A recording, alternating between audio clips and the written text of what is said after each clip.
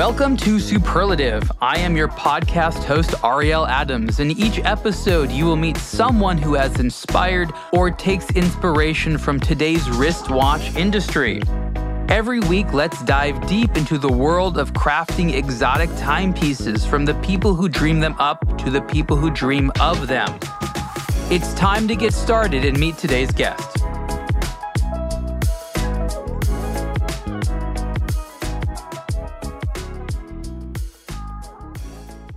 Hey everyone, Ariel Adams here with the Superlative Podcast. My guest today is Martine Depresle. Martine, welcome. Yeah, thank you very much, Ariel, for having me. Thank you for the invitation. You know, before we got started, you were saying, that you're used to being more behind the scenes, and it's true. There's been a lot of times where I've seen you be behind the scenes at brands in various roles, and one of the things that really struck me about your career, we'll of course talk about what you're doing now, is that you have really done different types of things. You haven't just had the same job at a bunch of companies, but you've worked at very different companies doing very different things. Was that by design? Was that something that you were trying to do? Yeah, it's absolutely. It's the way I consider my professional experience. Always learning and working in different fields. For me, it's really a way to improve my skills. Because when you are only on one track, for me, you can't really consider the different aspects on a project. The world is various, and especially now because with the internet, everything is connected. So for me, it's really important to have a holistic view, a global view on different industries, different kind of companies. Thank you. Now, your background, if you sort of had to put everything together, is various forms of marketing and communication at luxury watch brands. And Vacheron Constantin, I think, is where maybe you and I, or maybe it was at somewhere else where you and I first interacted. Then, of course, at Singer Reimagined. Mm-hmm. Then you did a few things. And then over the last several years, you started something called the Watch Library. You are currently the CEO of the Watch Library. But talk a little bit, was that a natural progression for you? I just want to hear a little bit about what you feel you were trying to accomplish. What was interesting to you about watch brand marketing? Yeah, perhaps a little bit about me to understand the consistency. I came from a family of craftsmen and artists. So I really brought this knowledge and sensitivity for savoir-faire and creativity in my career. And I was a recruit at Vacheron Constantin. And that time I was working on a big exhibition in Le Louvre about savoir-faire and craftsmanship and métier d'art. In Paris? In Paris, yes. Right. So, yeah, I'm French. I guess you can hear with my accent. So I started in Vacheron Constantin, better than me, really heritage brand. And for me, it was just amazing to work on VC collection, on different product launches, on the reveal of the overseas too. And I really learned. It's the way I came to watchmaking. And then I started a new adventure, Singer Reimagined, as you mentioned. And for me, it was really, my entrepreneurial spirit. I have a strong appealing to really build new projects, participate to new adventure. And the watch library is also, in this direction. So, I started Singer Reimagined. I was contacted by Marco Borracino. He was working with Rob Dickinson on the launch of the brand and the company for the year after. And it was just amazing. I think we met also at this period in California. Yeah. You were out here in LA, and we went to the Singer garage. Exact. It was amazing collaboration. And for me, it was a way to be really close to how you build a brand, launch a new project, create really something new.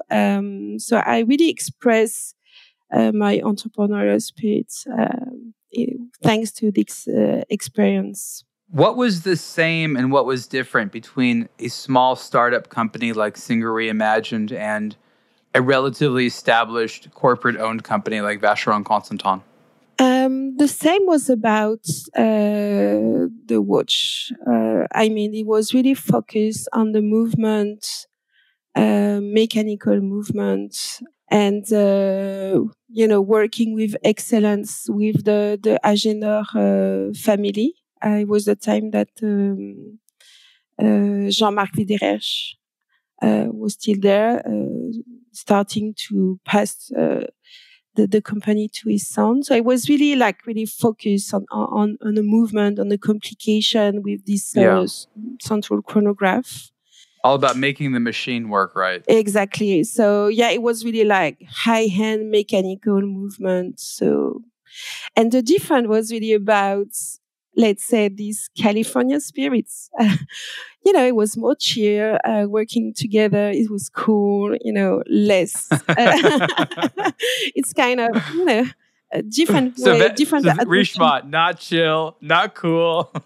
No, but it was, California is completely different compared to Geneva. It's not a question only of company. Oh, I'm reminded of that every time I go to Geneva. Yeah. You know what I mean? They like to tell me, they're like, Ariel, just so you know, this is not California. And I'm like, I get it. Relax. So yeah, that was really the main difference. Yeah. So what is the Watch Library? The name is wonderful because it sounds inviting and, of course, exciting, but it's also, of course, a little bit ambiguous. That could be a lot of different things. Yeah. What is the Watch Library? The Watch Library is first a foundation, a charitable foundation, public utility foundation. Okay. So is that like a nonprofit, you mean? Absolutely. Yeah. Okay. It was really think like that at the very beginning of the project in order to make the watchmaking heritage accessible to everyone. So yeah, it's an institution. And it's also now, since the 1st of September, a platform, a digital platform in open data where you can find not everything for the moment, but the ambition is really to build a big data. You can find a lot of archives about watches, archive from Switzerland, everywhere in Europe, US. So it's an amazing repository of content, archives about watchmaking. Now, I'm going to ask you to boil that down to be a little bit more specific because, that description in a lot of ways is the same as a blog to watch, but I know that what you're trying to do with the Watch Library isn't a watch blog. So help explain it even further. Where would this content come from and what would people want to use it for? Yeah, I have to start with the beginning of the story. Please. Yeah, so it was in 2020. I received a call from Pierre Maillard. Of course, Pierre Maillard from Horological. And Pierre knew me from my previous background at Vacheron Constantin. So he contacted me right before the containment because him and his nephew, Serge Maillard, were looking for someone to turn their first experience of digitizing their archive at Europastar to a bigger, major project for the entire watchmaking industry. So they start to digitize their archive. And then, so let me give a little context here. So Europastar is a Swiss magazine about the watch industry. It's really one of the only ones, and it's been around for a while. And it's a family-run business right now. And they wanted to digitize their archives of publications. And what you're saying, Martine, is they apparently thought that they figured out a good system of digitization. They say, hey, why not? Let's digitize more. Yeah, they start to digitize and they really receive very good feedback from that, a big interest of people. Of course, it's also linked to the development of the vintage watches interests. So and they say, yeah, it's super to have this online. At Europasar you can access through the club, but it would be more interesting to have like more archive that they will be able to present. So they were looking for someone to really, imagine the project with them, build the project, run the project. So we start to discuss. I wrote down notes, and I have the privilege to be chosen to collaborate with these amazing people because, as you said, I guess it's the third or the fourth generation of journalists specialized in watches. It's a independent family-owned company, and what they do is just amazing. And for me, even I'm in the watch industry since 2015, it's quite new. So I learned a lot with them. What's the support they get like? I'm curious because, the watch industry likes communication, not usually a huge traditional fan of independent media, though they've had to be, sort of recent years. But being Swiss and being right there, I think gives the Maillard family a special advantage. What exactly is their mission? What are they trying to achieve? And would you agree that their special position being there in Switzerland and having done this a few generations gives them a special advantage?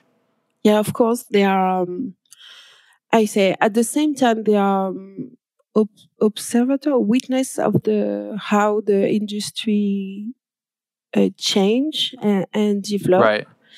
But they are really also part of this change because they are real journalists. I'm sorry, but you have to, when you read the article made by Pierre Maillard or Serge Maillard or the other journalists working with them. It's just amazing. It's like you really deep dive into a subject. They represent also, all the industry. They are not, I don't know if it's the right word in English, but partisan for one brand or another. They really... They've maintained independence and they're neutral. They're not, they don't have an agenda, and they've earned that because of those relationships and somehow convincing of, hey guys, you want us to stay independent or else we can't tell true stories. And again, pretty much every other, we'll call it foreign media, meaning out of Switzerland, has not been able to have a relationship like that with the industry. So I'm just trying to point out that this is a special group of people. And if they're doing something, it implicitly seems to have the support of the industry. And look, it's an easy sell, I think, because we know that the history of the industry is part of the value of today's watches, right? Exactly. And for the project, it was essential to build the project on their own, reputation and relationship they had with brand, as you said. We were in March 2020, and the world closed suddenly. And with Serge Maillard, we start an incredible world tour that leads us to Italy, Germany, Japan, China, and of course Switzerland. And we start by identifying hundreds of institutions and organizations, holders of archive, because still today, even we change a lot with the launch of the platform. Content and archive about watchmaking are not really accessible, and especially online. You can find some element on Google, but with a lot of mistake in it, and it's not really the first-hand document. Well, let me ask you a question. My guess is that the brands give your organization access to their facilities and archives, and you go in and you digitize. I guess the question, is that correct? And are the brands easy to work with? Are they open? Do they allow you to view their archives? We didn't ask the brand to participate. By sharing their archive. As we discussed, I had my first experience in Vacheron Constantin, and I know that archive and history and all these elements are really strategic and part of the brand DNA. And like the others, we don't really want to share. Okay, I see. Because we are an open data platform. So what data is it? If it's not archive data from brands, where's the data coming from other than Europostar? They came from museum, like Musée International d'Horlogerie in La Chaux-de-Fonds. Okay, so not brands themselves, but other institutions that themselves have these documents. Yeah, absolutely. Institution like I'm just curious where the data comes from. I think that's a very important question. Yeah, and from also Horological Society. One of our big partner is the Horological Society of New York. Okay. And Nick Manussos is also part of the board committee of the foundation, like Régis Huguenin from the Musée International. There is a lot of content outside of the brand, in different, even in private, in collectors' private libraries, for instance. Yeah. And what is the process of getting that to you? Like, how does it become digitized? Like, if somebody wants to say, hey, Watch Library, I have some stuff that should be part of your database. What's the process like? We organize and we create a scientific committee with really experts, historian and expert in watchmaking heritage. We have Pierre-Yves Donzé.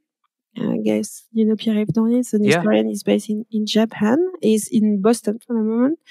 Laurence Bodenman from she works in a watch brand in heritage. So we have different experts, and that's really their job to select the archive we have to digitize in priority. Now, I haven't looked at a live version of the Watch Library. I'm not sure what the status is right now, but what is the public-facing side like? Who has access to it? Is it paid? Is it free? And what tools are at the disposal? Because, data sometimes is only as good as the filters and indexes and ways you navigate it. Talk a little bit about, what is it like to use the Watch Library? Yeah, the library it's really for everyone in the industry, journalists, industry experts, people from marketing, really everyone can use the Watch Library. Everyone looking for content and information about the heritage, of course, but also collectors. We have a lot of collectors, and especially the new generation of collectors visiting the platform, looking for content. And the way to access is really in open data. It's free. It's free, and it's really part of the mission of the foundation. The mission of the foundation is to preserve the watchmaking heritage and to really valorize this heritage, to make it accessible.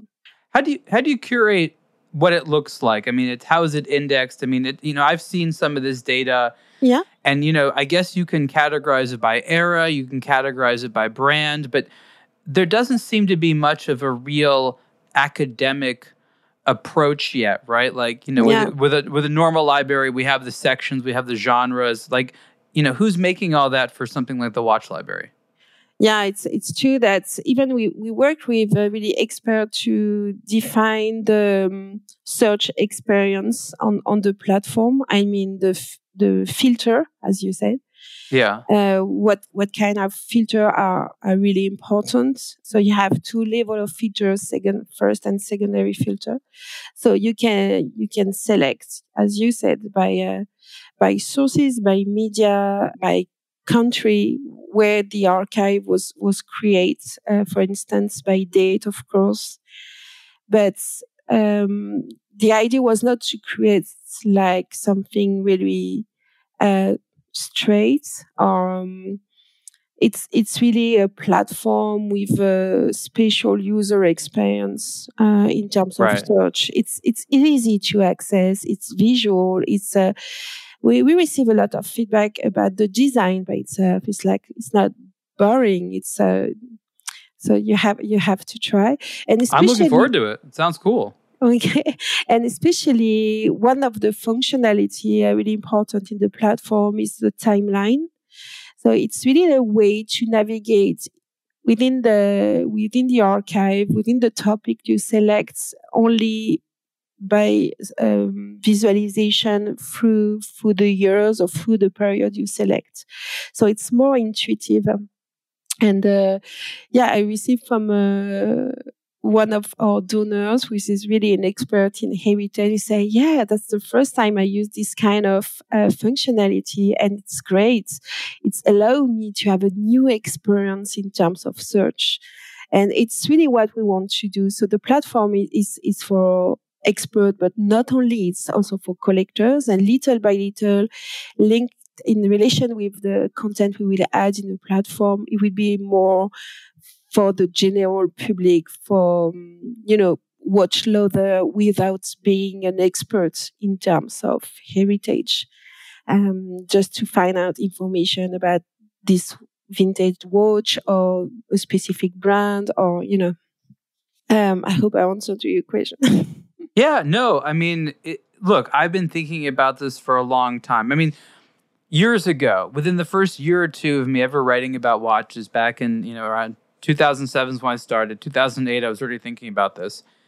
There's no one list of all the watch brands. Just the sheer idea of having a list of all the watch brands, and forget the fact that new ones are being made, it seems almost every couple of days. But there's never been just a full list, because nobody actually even knows all the brands. So any of these academic resources, no matter how much they tried, would only have to be a slice of the larger history. So much of the real watch history, at least over the last 100 years, especially over the last several hundred years, is lost forever. We have little bits and pieces. We have lots of guesses. We have a lot of mysteries.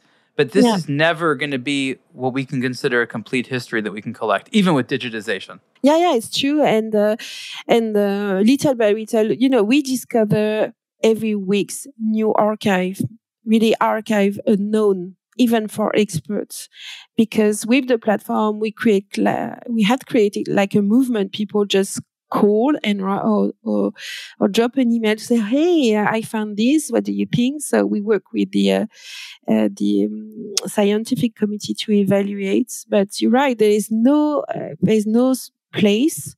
But now we have the watch library, but where you can find, all content and archive related to this industry. You have to visit every single museum or libraries to find content.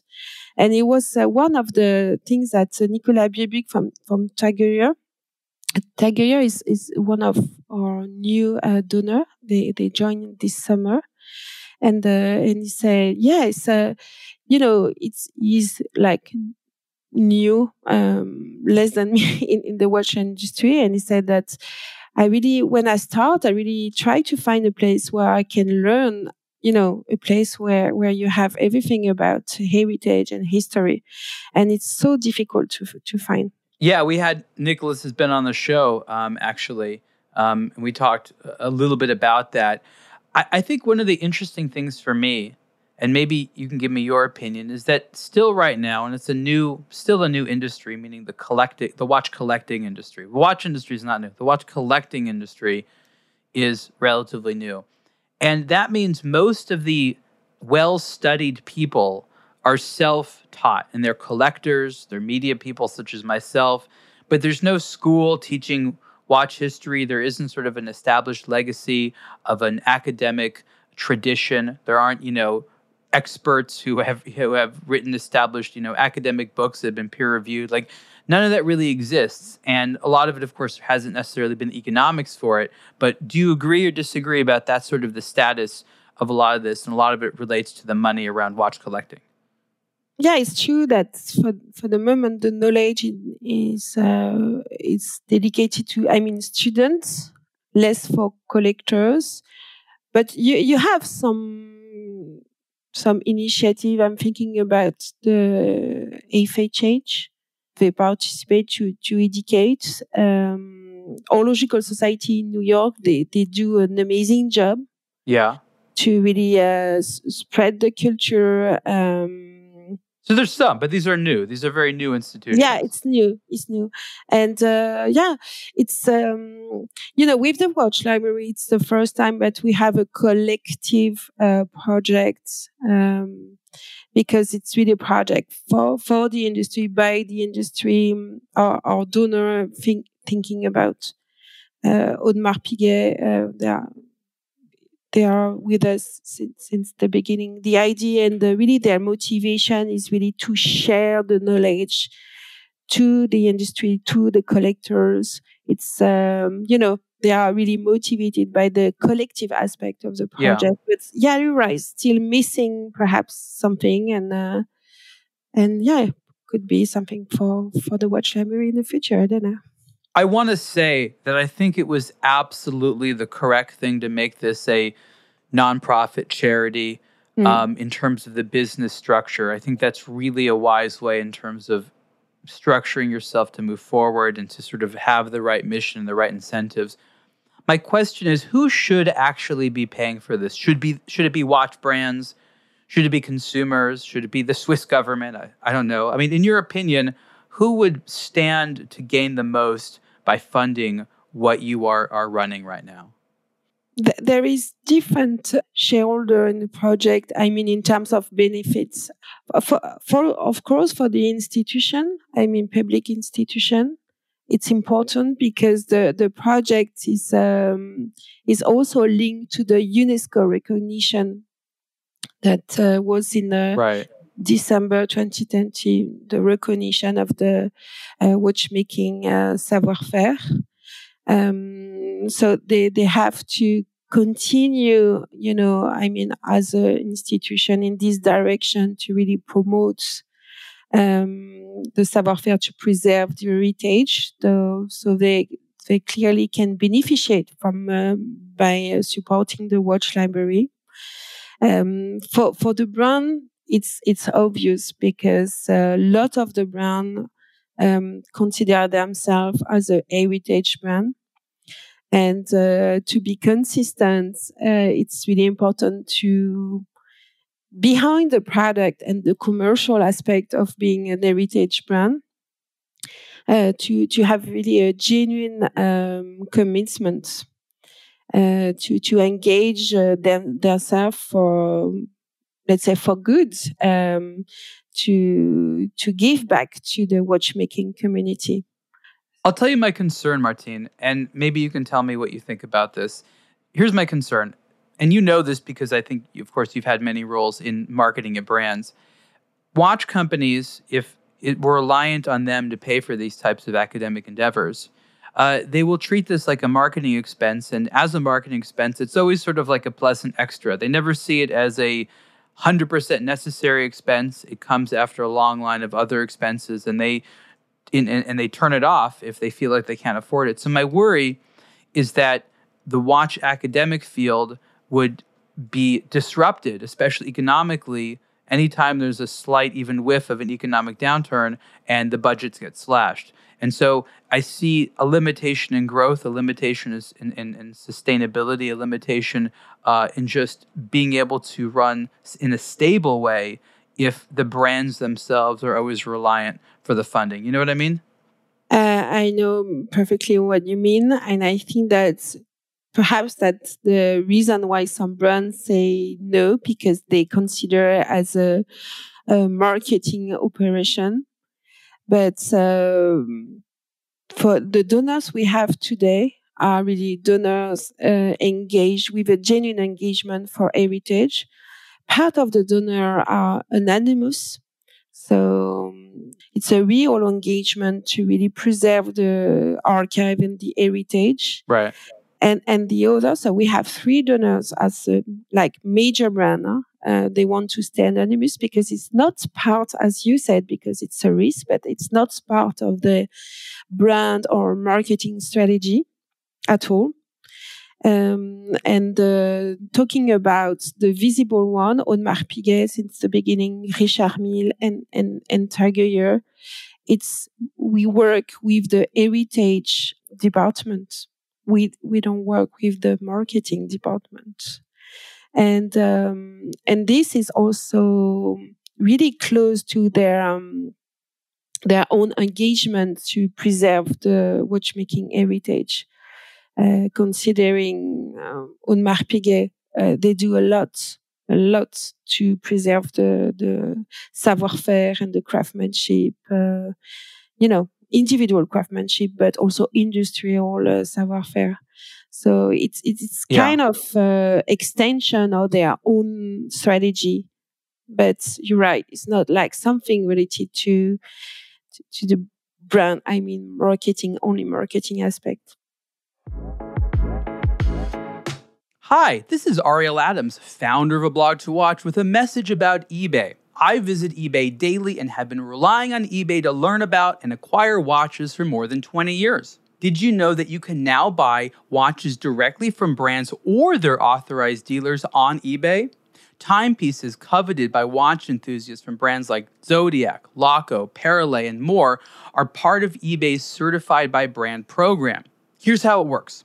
Luxury names are partnering with eBay to bring brand new and pre-owned watches and other luxury accessories directly to you. Certified by Brand includes a minimum 1-year factory warranty for watches and offers an unprecedented selection of new and used watches directly from the source, all with the peace of mind you can expect from eBay. Visit ebay.com/certifiedbybrand for more information.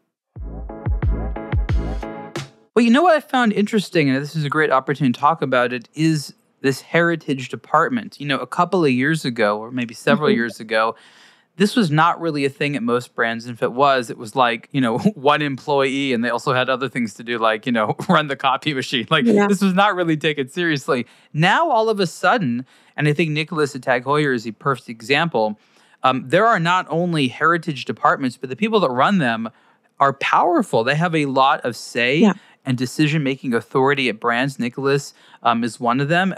Breitling as well. It's very big. We know that at Omega it was they had a lot of power over there. But this is a role I see that also has a huge amount of decision-making power. I was doing a presentation with Longines recently. They did an event here in Los Angeles, and I did a talk with their their head of heritage and head of brand and heritage, they call it. It's always a different title.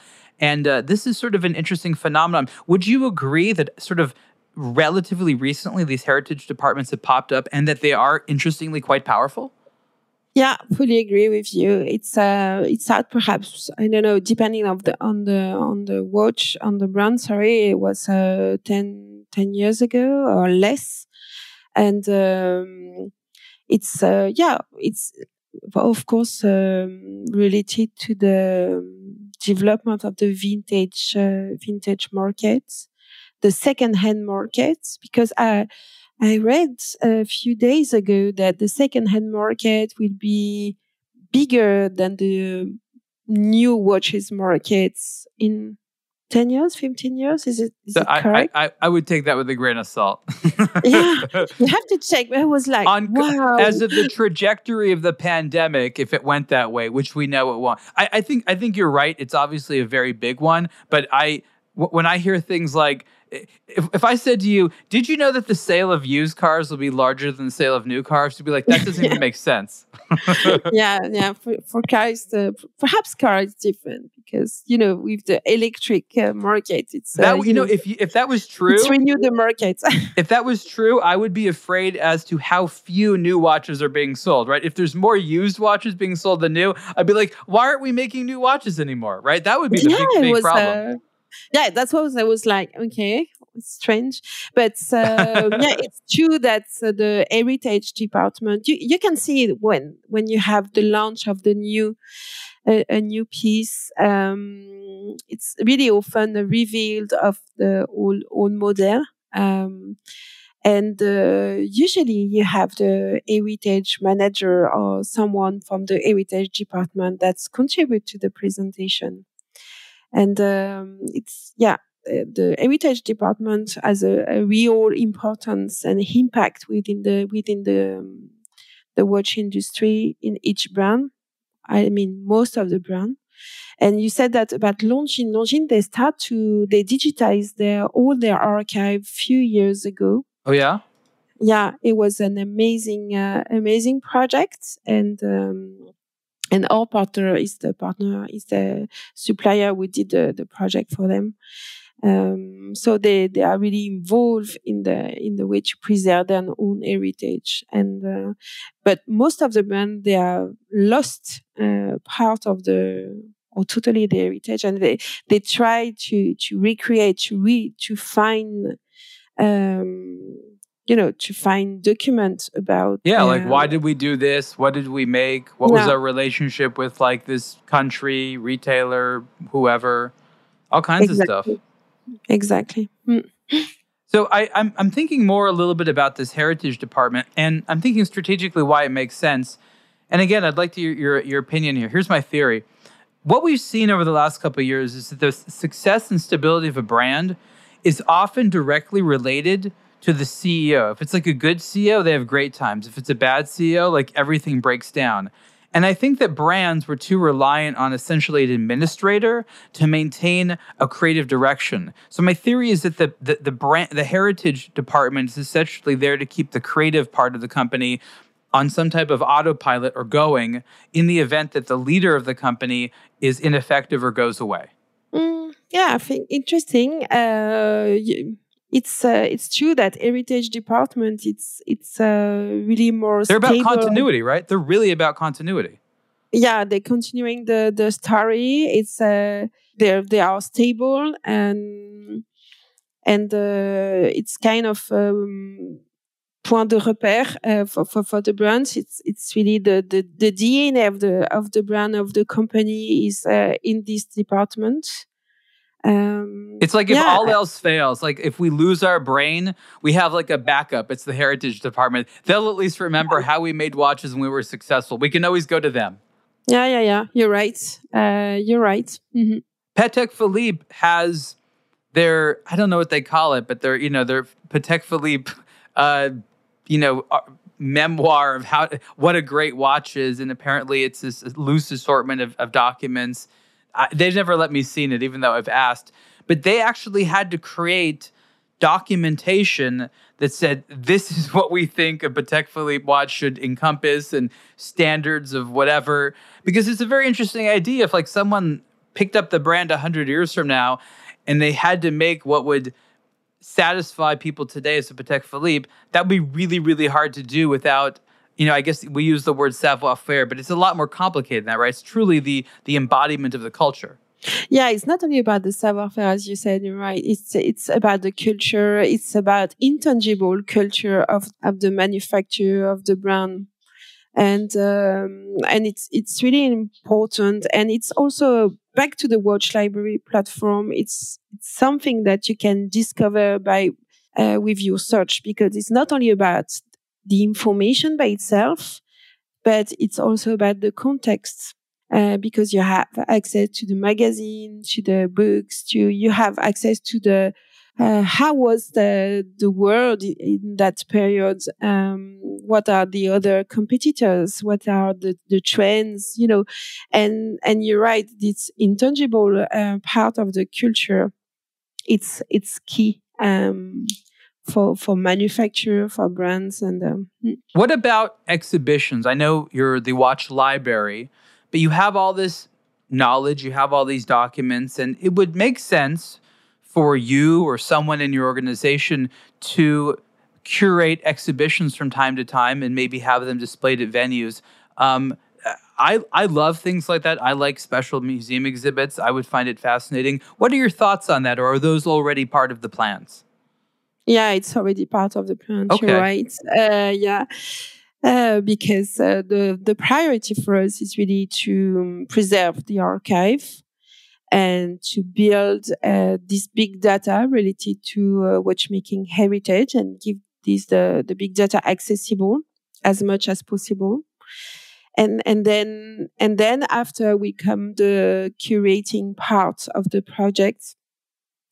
With a specific angle, because we really want to show how watchmaking is linked to other industry, of course, to, I don't know, fashion, science, architecture, based on the document and the specific curators involved. So definitely we want to create this as a second part of the project. It will be both online and offline. And it will be a collective exhibition involving museum, perhaps collectors, of course, Horological Society. It's going to take a lot brand. of experimentation, right? Yeah, exactly. What physical venues would this be at? Because I've actually thought about this a little bit, because I want there to be more watch museums out there in the way that there are art museums out there. And there's a lot of, nuance and complexity, and the details have to be right. And I think there needs to be like maybe 5 failed institutions for every one that makes it, because it's going to be hard to get the chemistry right between funding and interest and alliances, right? Yeah, I think that's, I don't know, we not works, so deeply in the project by identifying the location, but the collective part could be the platform, and then we can perhaps build like a path that's allow visitors to go in different places in different countries, because people on watchmaking, they travel a lot, even collectors. Yeah. No, it'd have to be all over the world. I mean, you would have to centralize. Absolutely. You would have to be like the communication point between the interest in Switzerland and these various institutions around the world, which the FHH kind of tried to be, but it just became too much for them because there's just too much to do. But, there's all these major areas around the world, several dozen at least, where there's a lot of watch buying happening. And you would have to have some type of relationship with as many of those regions as possible, right? Exactly. And we are based in Geneva, but we are international. We work a lot with US, with Japan. We start to work in China because we have an expert within the scientific committee. She worked many years in the Cité Interdite in Beijing. And he has to be international for sure, since the beginning. And it's depending on the topic of the exhibition. You can really go in new places, not only the usual one. You got to give me some examples. What are your dream watch library exhibits in the next 5 years? What would they look like? Yeah, it would be something. If we consider watchmaking and architecture, for instance, you have many places in the world related to architecture. It could be private places or amazing museums. So it's really open. I will share later once we will be on this step. Okay, we'll talk about that. I'm personally interested in that. I mean, look, I've been doing this 16 years now. I don't know what I'll be doing 16 years from now or another 16 years after that. But if I was going to remain in my trajectory, I would rather do something on the more academic direction than the more commercial direction. Like, I don't want to be a salesperson like a lot of my colleagues turn into. That does not interest me. I'm not going to start a watch brand. Like, I could do that, but it's just not where my heart is at. That's not what I want to be doing. I'd rather help create more interest in the category. I want to be like one of those advocates that from my corner of the world is saying, hey, be interested in watches. And I think these watches are cool and check this stuff out. Like, that for me seems to be a more logical, way for me to sort of end my career. But right now, those jobs don't exist. Like, there's no watch museums for me to go be the curator of and retire and get cool brands and exhibits happening there. Like, that would be really cool, but that infrastructure doesn't exist yet. Yeah. So, well, you're welcome in the project, Ariel. You can be part of the advisory board of the project and really contribute to this aspect. Is the creation aspect. If you think my voice would be valued, I would be very happy to accept your invitation. But you know that I'm the loudmouth American. No, we work a lot with US, and we need to cover all US. So for the moment, we are really focused on the east part of US in New York. But yeah, I gotta say, and I say this to different guests on the show, and I'll repeat it to you because it makes me smile that the watch category as a hobby has such a bright future. Really surprises and delights me. Like, the world is going in such a terrible direction so many ways, but it's like we know that in 20, 30 years, people are still going to be into fine watches, maybe even more so than they are right now. And I don't know how that happened, but it's kind of this one of the amazing ironies of our times, right? yeah. You're right. You're right. So we have to keep this idea in mind for sure. But it's, I think we should talk more about that because, I'm currently writing an article. It's not done yet. It's kind of a morbid topic, but the topic is what happens to people's watch collections after they die. Because the watch collecting hobby is still, we'll call it young enough that there haven't been like generations of people that died with 1,000 watches or 100 watches, or more. And we're going to start getting to that in the next 5, 10, 20 years where people who have had a lot of money and knowledge have amassed large collections. And when they pass away, there's going to be various things that can happen. And I don't think every one of these watch collections is destined to be sold off in a fire sale. Some of them might be donated to watch museums. Some of them might become museums unto themselves, like art collections became, actual museums and things like that. So I think that there's a lot of questions about how the collecting community industry will respond when these huge collections start to become available for a new owner. Because, let's be honest, most of the time the families are not going to want to keep these collections or even know what to do with them. Yeah, so it's with the auction house sales, but it's also that's collecting watches. It's often starts because your parents gave you a watch, or perhaps your father, or I can say mother, but didn't happen with me. I had to figure it out for myself. Yes. So it's you can transmit. It's not always dark. You can transmit your collection to your family. At the watch library, we receive some call about that, but more about the personal bibliothèque of collectors. Yeah. Because often when you are collectors, you also collect books, manuscripts, so for us, it's so we have to evaluate the. Do you want my 2 decades of warranty cards? I'm kidding. Why not?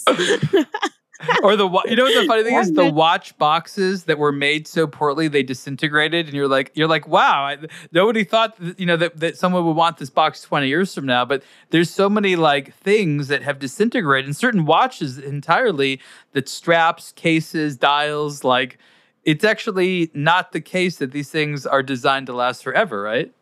Yeah, it's true, but not forever, but. It can length for a long time. Huh? What are some things that so far through this journey you've personally learned about the history of the watch industry, which has really got you hooked? Like something you're curious about, something you're excited to learn more about. Maybe like anytime there's a new archival document on this topic, you want to see it. I'm just curious how this is igniting your own passions. So I'm not historian, but I really love the idea that I can improve my knowledge about the secret travels of watchmakers. Secret travels? What does that mean? From watchmaker watchmaker from Switzerland.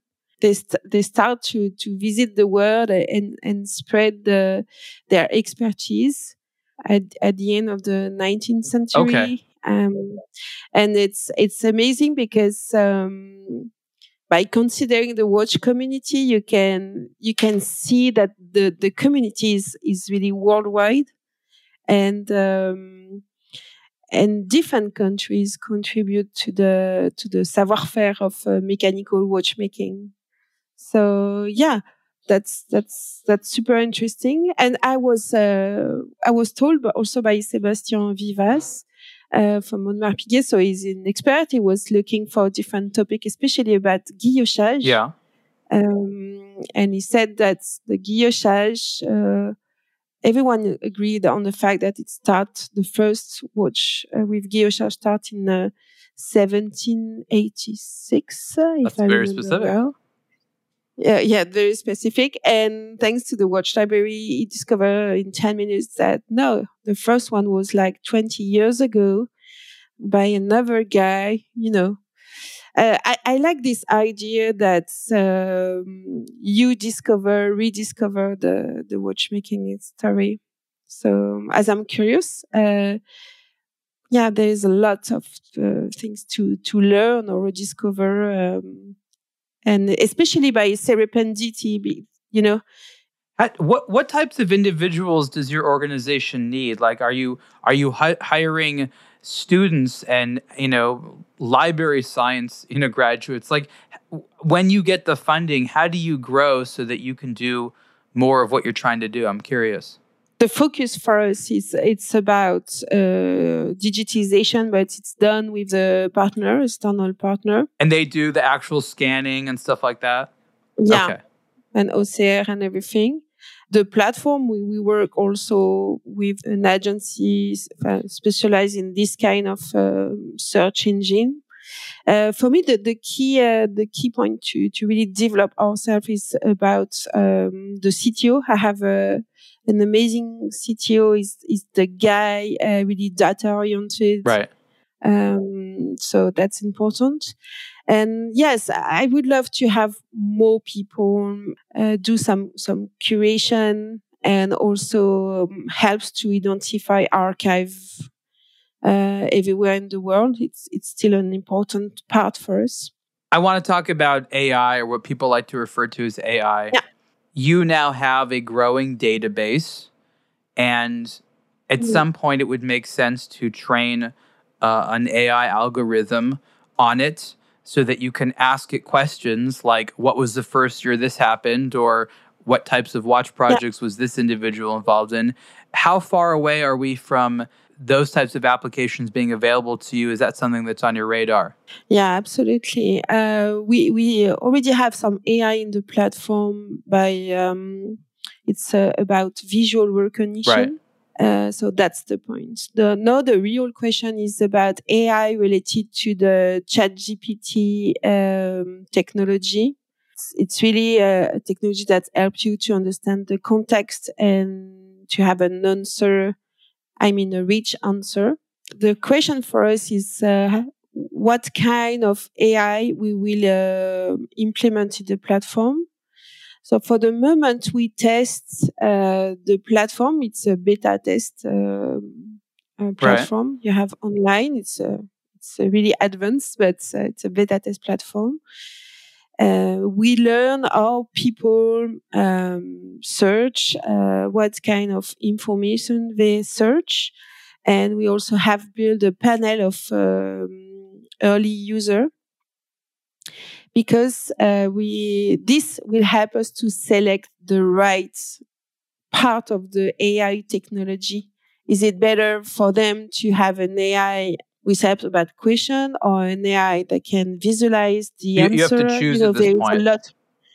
Yeah, you have to choose, and I want to choose by knowing exactly what are the user needs on the platform. Okay, that's interesting. Not AI for AI. Because I know that they're working on technologies to merge all that stuff together. And the idea is there's all these amazing databases out there, the Watch Libraries database, but around the world, just databases. But most of them are useless, because it would take the average person a lifetime or more, maybe many lifetimes, to go through the data and then to synthesize it all, and then to be like, tell me some interesting things about this entire database. That's not human work anymore. We're not able to do that. So we're now developing machines that you can basically just throw an entire database in and be like, okay, there's text in here, there's videos, there's images. Just absorb it all and make sense of it, and then have a nice natural language user interface where a human can interact with you and ask questions about this database, and you can answer it and you can be an expert on it. The AI becomes the mega teacher. Yeah, and first, it's really important to use AI as a way to augment the data, not a way to select your answer for you. It's really something important in the platform. We didn't implement any algorithm. It's the user. They do their own search. They select their own filter to really have access to the content they want to see or to find. Otherwise, the temptation could be to really push information to user. And at the end, for a user that looking for something specific, it is not able to find it because your search engine and your system always present the same thing. I mean, look, I think what we're touching on is this notion that this is an advancing world of interfaces with data. There's companies, Google, Apple, Garmin, that have these incredibly mind-numbingly huge amounts of data, and the problem is they're not always sure how to visualize it or what to do with it. And so, the large language model software systems and what we call AI and things like that are the perfect solution of how to handle the huge amounts of data. But we're just at the infancy. And now all we have is our science fiction minds to think about what can be done. But we know that ultimately these are supposed to be data calculators. And we love calculators because they simplify and make something easy that was hard and now give us new information. So it empowers us. Mm-hmm. But we're just now making the calculators. And then the next thing is, what questions do we ask the calculators? Yeah, I see. And especially, I guess that as you're based in California, you're really close to this kind of technology. I mean, for sure. Look, we're in media, right? And it's an interesting conversation. My team has a lot of, hot feelings about AI and things like that. I'm much more open-minded. I understand. I see it as a tool. And for me, any tool, if it replaces something that humans used to do, then a human probably didn't want to do it anyways, and it just empowers a human to do something that much more sophisticated. Mm-hmm. Yeah, absolutely.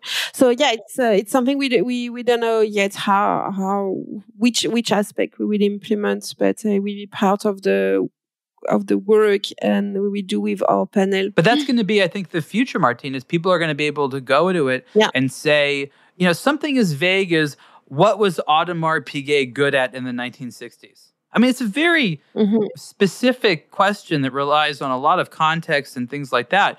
But you could very easily have this with even today's technology. You'd have to train it correctly. But this is the type of questions that you could ask that right now you'd be like, well, I have to look through 5,000 documents and then I'll be able to make that decision. We're talking about speeding up this research. And I guess, we don't know how this is going to be used necessarily, but this is what it means to have AI power when it comes to these huge databases. Yeah, absolutely. For the moment, we have like 325,000 documents. So it's good, but the idea is really to reach the point to 3 million. Yeah. Because talking about AI and talking about deep learning, you need to really have like a lot of data. And for sure we will implement, I hope next year, based on what we learn from the user behavior and experience of the platform. How the AI, as you said, can speed the search, can help the search. Yeah, absolutely. Interesting questions. In a few years from now, we'll have to speak again on this exact topic and see actually what you've been able to use AI tools for and maybe what you haven't. Last question, and this is really just related to sort of what some of your priorities are right now. What are you currently working on, in terms of the projects or the various areas right now at the Watch Library? And what has all your attention at the moment? In terms of content, we are working on funding the next digitization projects. I'm thinking about the Revue Internationale d'Horlogerie. It's an archive, amazing archive. It's like the Horological journal. It's about 150,000 pages about watchmaking. Cool. And then as it's international, it's super interesting because it's about everything in different countries in the world. So I really hope that we'll be able to find this by the end of the year. When was this made? Second part of the 19th century until just beginning of the 20th Okay, so century. are you looking for these archives, or do you have it and you're hoping to digitize it? We have the archive in the Musée International d'Horlogerie. We are looking for the fund because it's an important project. So, yeah. Is it expensive these days to engage in the digitization? I know it's a manual process and a human being has to often physically scan page by page. It's, there aren't standard sizes or automated ways of doing it. Yeah, it's expensive because it's not only about digitization, digitize each page. It's about the layer of recognition you had after. So you can see the text. So it's not just a picture, but you can read the text. Yeah, you can read the text. You can, it's a full text indexation, let's say. And then you have to index on the platform. So it takes some time also to be able after to really optimize the recognition of the document within the platform as part of the search of the user. So yeah, it's significant, let's say.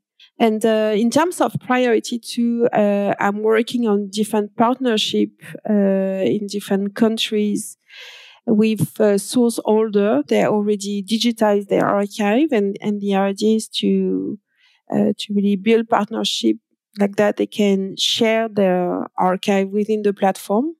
So already digitized archive. And yes, the second part of the platform and the second release is important for us. It will come next year. And as I said, for the moment, we are really observing, analyzing, discussing with early user to really understand how we can improve the platform and how we can push further the project in terms of technology. And as we just said, AI is part of this. Very interesting, Martine. Thank you for talking about the Watch Library. Where can people learn more about the Watch Library on the internet right now? Yeah, of course. It's watchlibrary.org. So it's open data, open access. So please enjoy. And we see that on the web page, there is a survey, because we really want to hear feedback from users. Thank you. This has been the Superlative Podcast with Martine Depresle. Martine, thank you so much. Thank you, Ariel. Thank you very much. We hope you enjoyed this episode of the Superlative Podcast. This show relies on support from you, the audience. Please subscribe, review, and share Superlative with your friends. To get the latest watch news and enthusiast commentary, also listen to the Blog to Watch Weekly podcast. For show ideas, comments, or business, please contact us at podcasts@ablogtowatch.com.